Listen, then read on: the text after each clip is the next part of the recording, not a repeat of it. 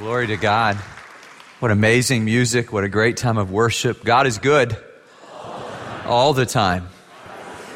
Let's pray together. Father, we come now to the fount of every blessing. Every good and perfect gift comes from you.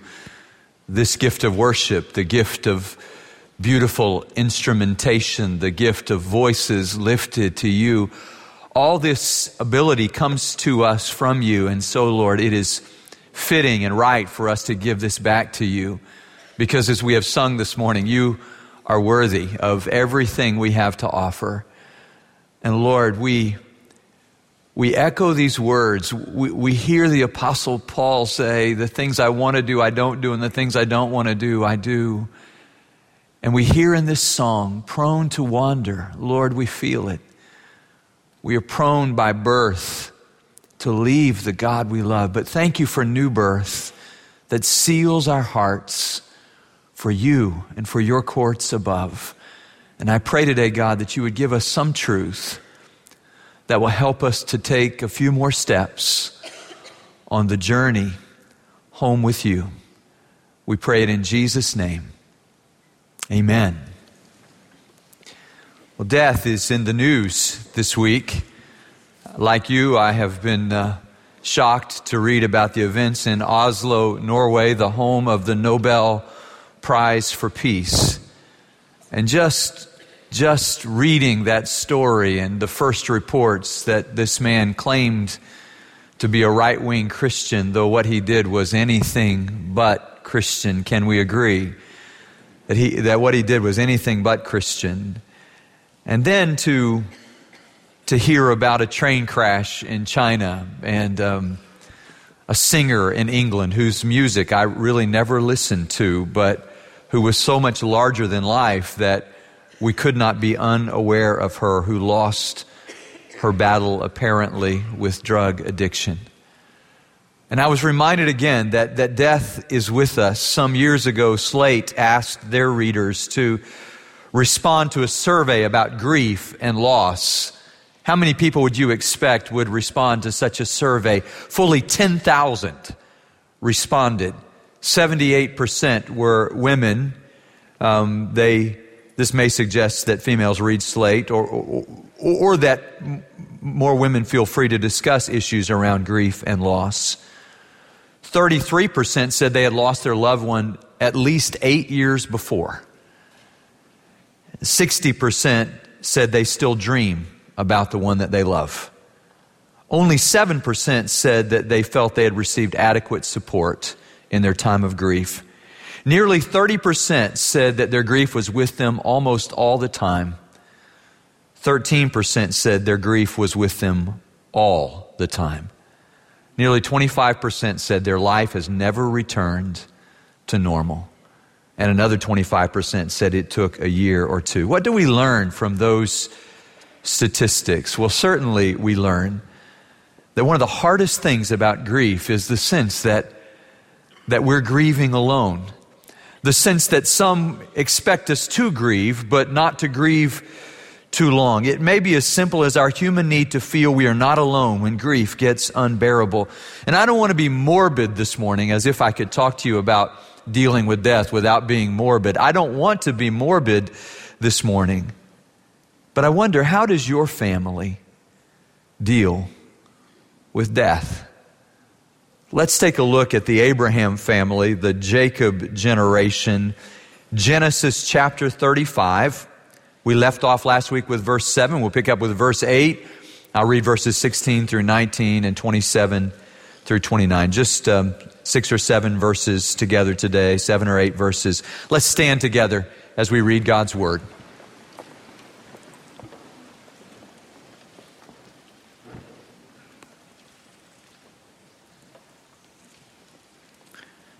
Genesis chapter 35, verse 8. Now Deborah, Rebekah's nurse, died and was buried under the oak below Bethel. So it was named Alan Bakuth. Then in verse 16, then they moved on from Bethel, and while they were still some distance from Ephrath, Rachel began to give birth and had great difficulty. And as she was having great difficulty in childbirth, the midwife said to her, "Don't be afraid, for you have another son." And as she breathed her last, for she was dying, she named her son Ben-Oni. But his father named him Benjamin. So Rachel died and was buried on the way to Ephrath, that is Bethlehem. And over her tomb, Jacob set up a pillar. And to this day, that pillar marks Rachel's tomb. That in verse 27, Jacob came home to his father Isaac in Mamre near Kiriath Arba, that is Hebron, where Abraham and Isaac had stayed. Isaac lived 180 years. Then he breathed his last and died and was gathered to his people, old and full of years. And his sons, Esau and Jacob, buried him. You may be seated. Troubles come not as isolated events in our lives, but have you noticed that troubles come more often than not in herds? They come in groups, and there is often this confluence of painful events that come together, and none of us deals with those events alone. We know Jacob has his whole family with him, his 11 sons and his daughter and his 2 wives and his 2 concubines, and they have just been in the presence of God. For heaven's sake, they have just left all of their idols behind. They have come back to the house of God and gotten their hearts right with the Lord. And even as they begin to process the fullness of God's presence, right there, Deborah, Rebekah's nurse, dies. And they bury her beneath an oak tree and call it Allon Bakuth, the oak of weeping. It's not long after that, as they head out of Bethel, that they're headed up from Bethel to Bethlehem. Ephrath is the old name for Bethlehem. And as they're on their way up, Rachel goes into labor, and inexplicably, she loses her life and names the child that is born Son of My Sorrow. And Jacob renames him Son of My Right Hand.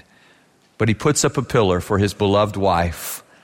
And when the writing is done, the pillar is still there.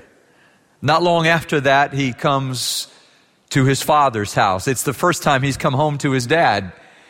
And not long after that, we may infer from the text, his father went home to be with the Lord.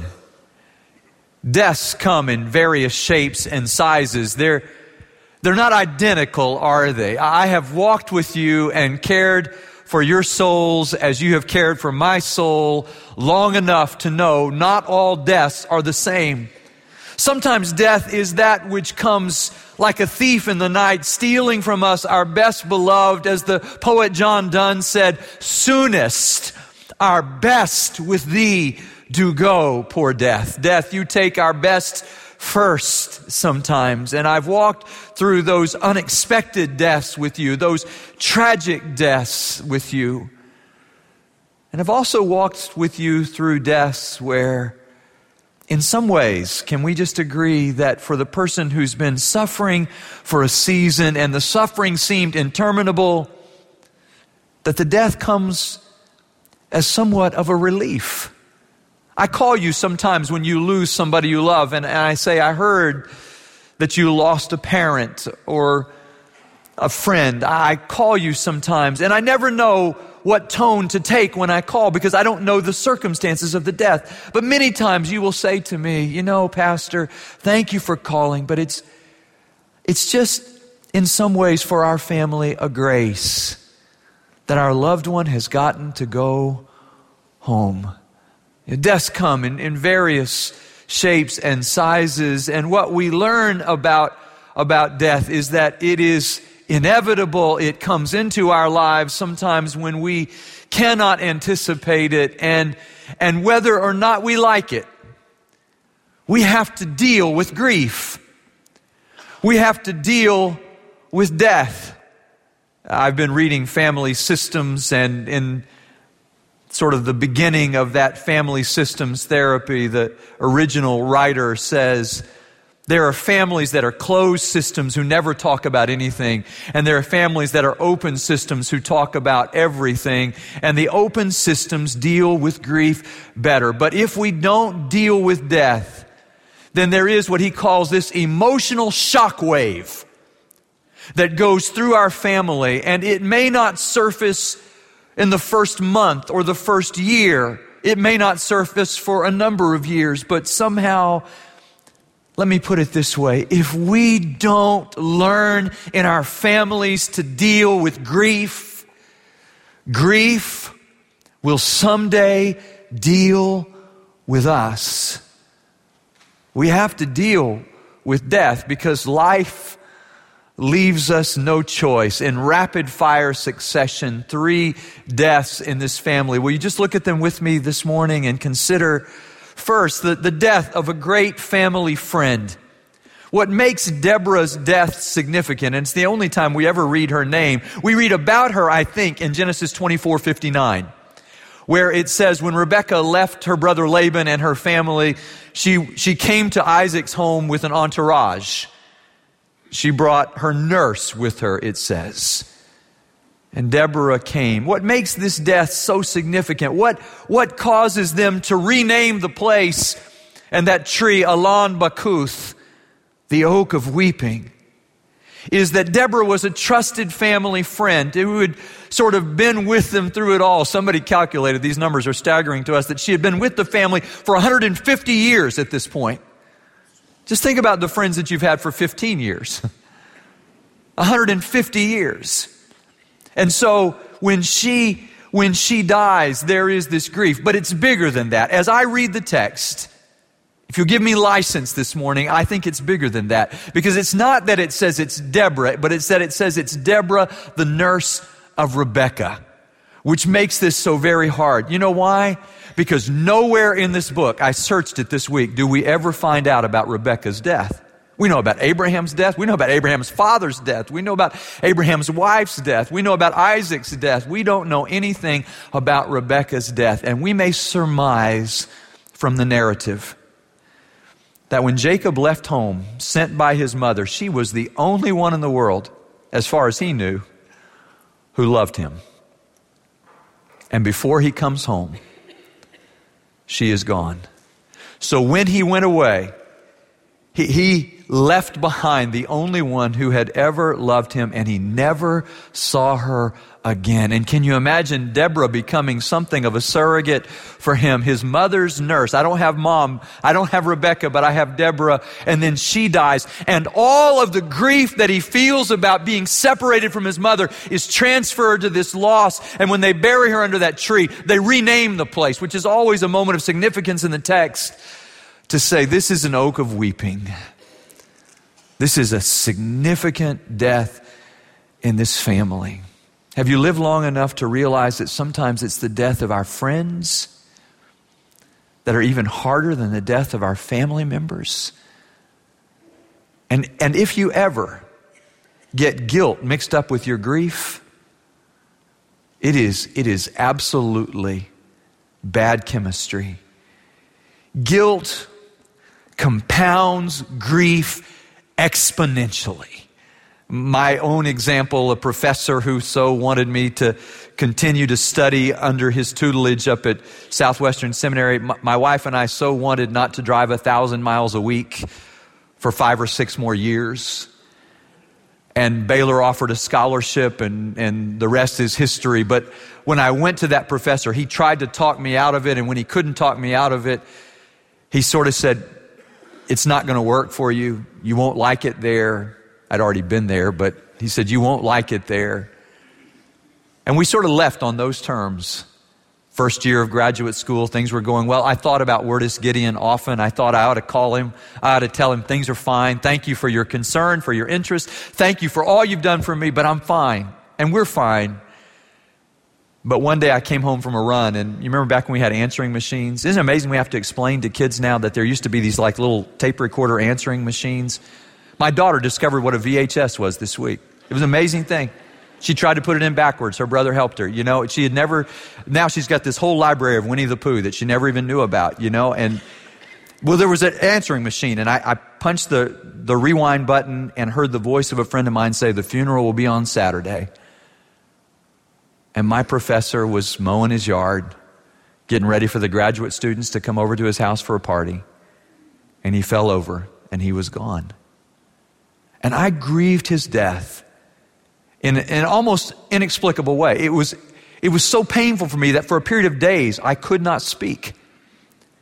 And the only relief I found from that grief was in the worship experience there at Southwestern Seminary when I walked into the rotunda there and walked into that place where we had worshiped, and we began to sing, "Blessed Assurance, Jesus is mine." And there was a healing for me, but I realized in retrospect, my grief was so great because my guilt was great because I had never reconciled that relationship. Now imagine Jacob never getting to say goodbye to his mother and feeling somehow that even his departure from her was his own fault because of choices that he had made.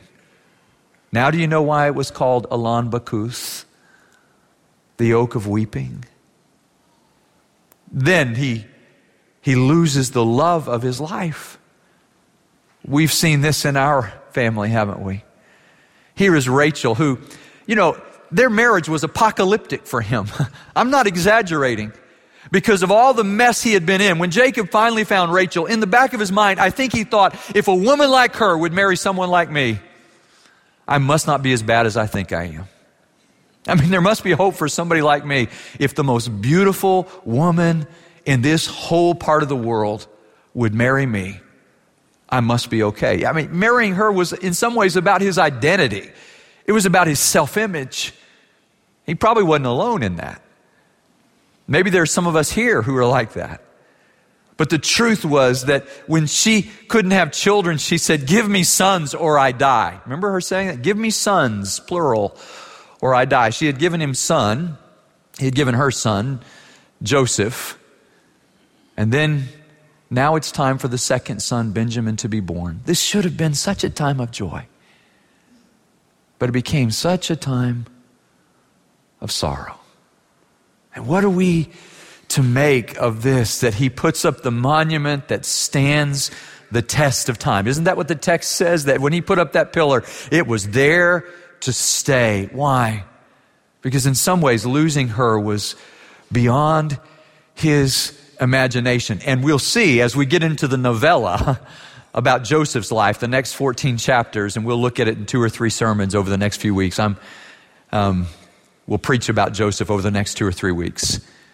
But what we learn, I think, from this story is the reason he relates to Joseph, the reason he grieves so greatly when Joseph is taken away from him, is because in some ways, Joseph and Benjamin have become a representation of their mother to him. That's why he gives Joseph the coat, because he lost his Rachel. That's why he won't send Benjamin. My assistant, Ryan Dennison, was researching this week and just picked this up. He said, Jacob is willing to leave Simeon in Egypt forever. Remember that part of the story? He's going to be willing to leave Simeon there forever so he doesn't have to send Benjamin. Why? Because of Rachel. We can't understand this. And the truth is that the death, these unexpected deaths, are the ones that are the most difficult to deal with. I remember when Melanie's mom died in a bus accident years ago, that for a period of time, I don't know how long, I couldn't drive through the streets of Houston and see a bus without crying. So profound was that grief. It was on Valentine's Day of all things. And to watch Jim over these 8 years deal graciously, and he is, I love the fact that his genes are in my kids. I absolutely love it. But to watch him and to see how his life has never been the same. Never been the same. His life would have been inestimably different had she lived. We know that, and he is a great man.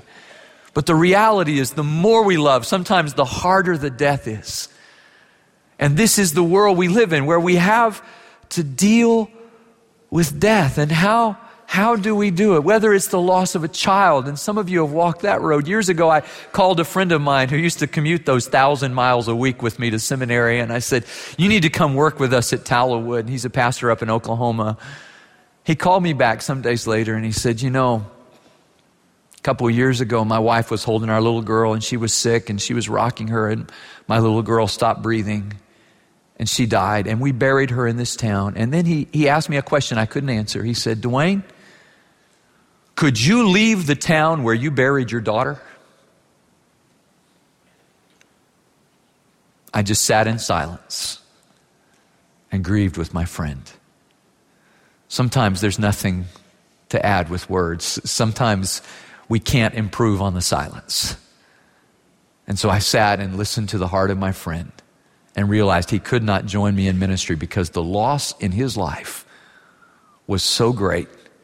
He could not leave it behind. I sat with a family in intensive care, waiting, keeping vigil while their 18-year-old son battled against spinal meningitis and ultimately lost that battle. And hearing this wife say to me, I can't imagine life without my son, but I tell you, Pastor, what would be worse? What would happen if I lost my husband who comforts me now? I just couldn't live without him. I called them just the other day. It's been 20-something years. But we're bonded by that experience. And just to say, how's Jimmy? How are you, Betsy?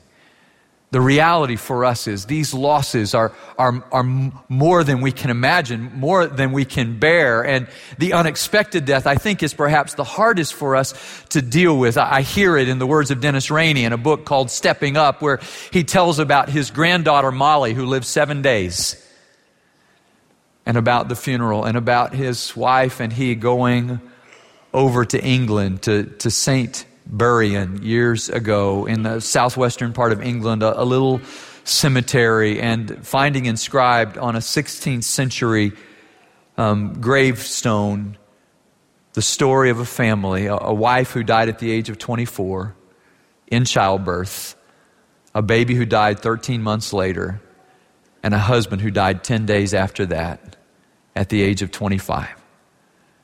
And on that tombstone were inscribed these words, we commit, Lord, we cannot, Lord, thy purpose see. We cannot, Lord, thy purpose see. But all is well that is done by thee. And they inscribed those words on the tombstone of their granddaughter, Molly. I come to you this morning saying there's much we don't understand. Here at the end of the story is Isaac, who dies at the age of 180. That is a long life, isn't it? Full of years. We marvel when somebody makes it to 80 or to 90. Sometimes there's a 100th birthday in our midst. But 180 years. He outlives his father, Abraham. Who could do that? But he did. And then he goes away. Now, does anybody remember this? That when Jacob stole the blessing, Isaac's posture was prone in the bed, saying, I'm about to die, and I want to eat one good meal before I die. And so he sends Esau out, and Jacob goes and prepares. Remember the story. And some people always think they're about to die. And maybe Isaac was one of those who thought, just any minute now. I have a family member who lost her parents when she was very young, when they were very young. Her siblings both died in their 50s. In the back of her mind, 60 was like the end point of her life. It was the finish line. But here she is now, 11 or 12 years later, has outlived all of her family. And she always thought she wouldn't make it to that age. And then we find in this story that Isaac passes away and is gathered to his people. It says, it's a beautiful expression used of Abraham as well. Truth told, death is inevitable, isn't it? It's inescapable. And we never think about it, but there comes a time when people are a certain age that we realize, it could happen. I always think my parents are immortal, but a couple months ago, Mom had a surgery. I think I told you about it, and I got a phone call, and my little brother said, Mom's heart stopped today. She was in her room after the surgery, and her heart stopped beating, and they found her, and they revived her, and she's okay now. We think she's going to be okay. My dad, for heaven's sake, used to be a race car driver. He still thinks life is about riding four-wheelers. His dream in life is for all of his grandkids to come up and ride four-wheelers with him. And this week, my little brother, who lives here in Houston with his 3 kids, was up there. My dad was backing a four-wheeler off a trailer and kicked the ramp off with the tire. It flipped over. He fell down hard to the ground, broke a couple of ribs, bruised his lung, bruised his pancreas. I'm on my way to Waco. I called him. I said, Dad, I'll just turn around and get on a plane to Colorado if you want me to come. He said, I've been hurt worse than a fist fight, son. I'll take your word for that, Dad. But I'm curious, how did the other guy do in that? I think I know. I think I already know. And I just, he's tougher than a boot. He really is. But he's not immortal. None of us is. And it seems like these deaths that are expected, anticipated deaths, sometimes can be healing for a family, can actually bring families together. Notice it's Jacob and Esau, just like it was Isaac and Ishmael who buried Abraham. It's Jacob and Esau who bury Isaac. Isn't that interesting? These brothers who have healed their relationship come together in this. And I've noticed that burying a parent can be a time of healing in a family, or it can be a time of deep division. And I just want to say that the time when you bury a parent, that's a good time to bury the hatchet. Just while you're burying your parent, just throw the hatchet in. And don't let that be a source of division. My friend John Wheat called me this week. He and his 2 brothers are all ministers here in Texas. Robert, his little brother, used to be our youth minister. We named our first dog after him, so he's always had a special place in my heart. I said, how's Robert doing? Oh, he's doing good. He said, our dad died in April. He said, we're all 3 preachers, and we couldn't figure out how do you know who's going to preach the funeral? We didn't know whether to flip a coin, cast lots, get biblical about it. I mean, what do you do? Throw holy dice? I mean, how do you find out? And finally, we just decided whoever comes to that funeral is going to hear 3 sermons. So they all preached, all with their own window into their dad. And he said, the thing that comforts us, Dwayne, he said, it'll sound funny for a preacher to say this, but the thing that comforts us is we know where he is. We always knew where he was going to go. He was a music minister who had 3 sons who were preachers. We always knew where, but he said, it's so comforting now. That's what came to us when Melanie's mother died. First of all, profound gratitude. We got to live life with her. What a gift. And second, what you believe really matters, because Paul will say in Thessalonians, some people grieve like they have no hope, and some people grieve with hope. Some hopelessly, some hopefully. How does your family grieve? I've been to funerals where people did it in different ways. Some hopelessly, that they in their minds thought, I will never see this person again. I can't close the casket. I can't leave the graveside. I'm never going to see this person again. Hopelessly. But Paul says in 1 Thessalonians 4:13, I don't want you to be ignorant about this. I don't want you to be unknowing about those who sleep. Isn't that a beautiful image of death? Because if you sleep, then you wake up. And he says, I don't want you to be ignorant about this, because I don't want you to grieve like those who have. We grieve, he says, but not like those who have no hope. We grieve. Hopefully we grieve. We don't deny death. We of all people should not deny the reality of death. Truth, good or bad, should not frighten the church. We ought to be able to deal with the reality, not in denial. In fact, in some ways, because we know the end of the story, we don't deny death, but we defy death to do its worst. It's true. I mean, you look at the statistics of people who are born who actually die, and it's almost 100%. I mean, with the exception of Elijah and Enoch, I mean, it's 99 point a whole bunch of percent. So it's a reality. But listen to what he says. Well, how can he say we don't grieve the way those who have no hope? Well, here's what he says. Because he died. Our God has experienced our death. He didn't swoon on the cross. He died. Jerry Clower would say he was graveyard dead. I mean, he was dead. He didn't get in the cool atmosphere of the tomb and feel a little bit better. No, he was dead. But Jesus not only experienced our death, but if you will receive it in the resurrection, he evacuated death of its power. So we say sooner or later, death defeats us all. But the good news is our Savior has defeated death once and for all. And he has overcome it through the resurrection. And that faith profoundly changes the way we grieve, because we know that the loved ones we have lost in the Lord who are asleep in him are with him. They have to be with him. If he's going to bring them with him, then they must be with him, right? They're with him. And the promise is that we wake, as John Donne said, death, be not proud, though some think you're mighty and dreadful, for you are not so. And the ones you think you overthrow, die not, poor death, nor yet can you kill me. One short sleep past, we wake eternally, and death shall die. Let's pray. Father, thank you for your amazing grace and love, transforming power in our lives. Father, I pray for those in this room who are dealing with death right now, the recent loss of a loved one, the anticipated loss, or Lord, like so many of us, sometimes we are blindsided and we don't know when it's coming, Lord, but we know it is coming. And so, Lord, I pray that you would transform our sorrow into joy as we realize your profound power, because you experienced our death and then you overcame death through the resurrection. Lord, we believe that you are able to give us life. So, Father, I pray for our families that you would help us to be open and to talk in real terms about death, and then, Father, to tell the truth that for the believer in Christ, death is not the end. And comfort us with that hope, we pray today. I ask it in Jesus' name. Amen.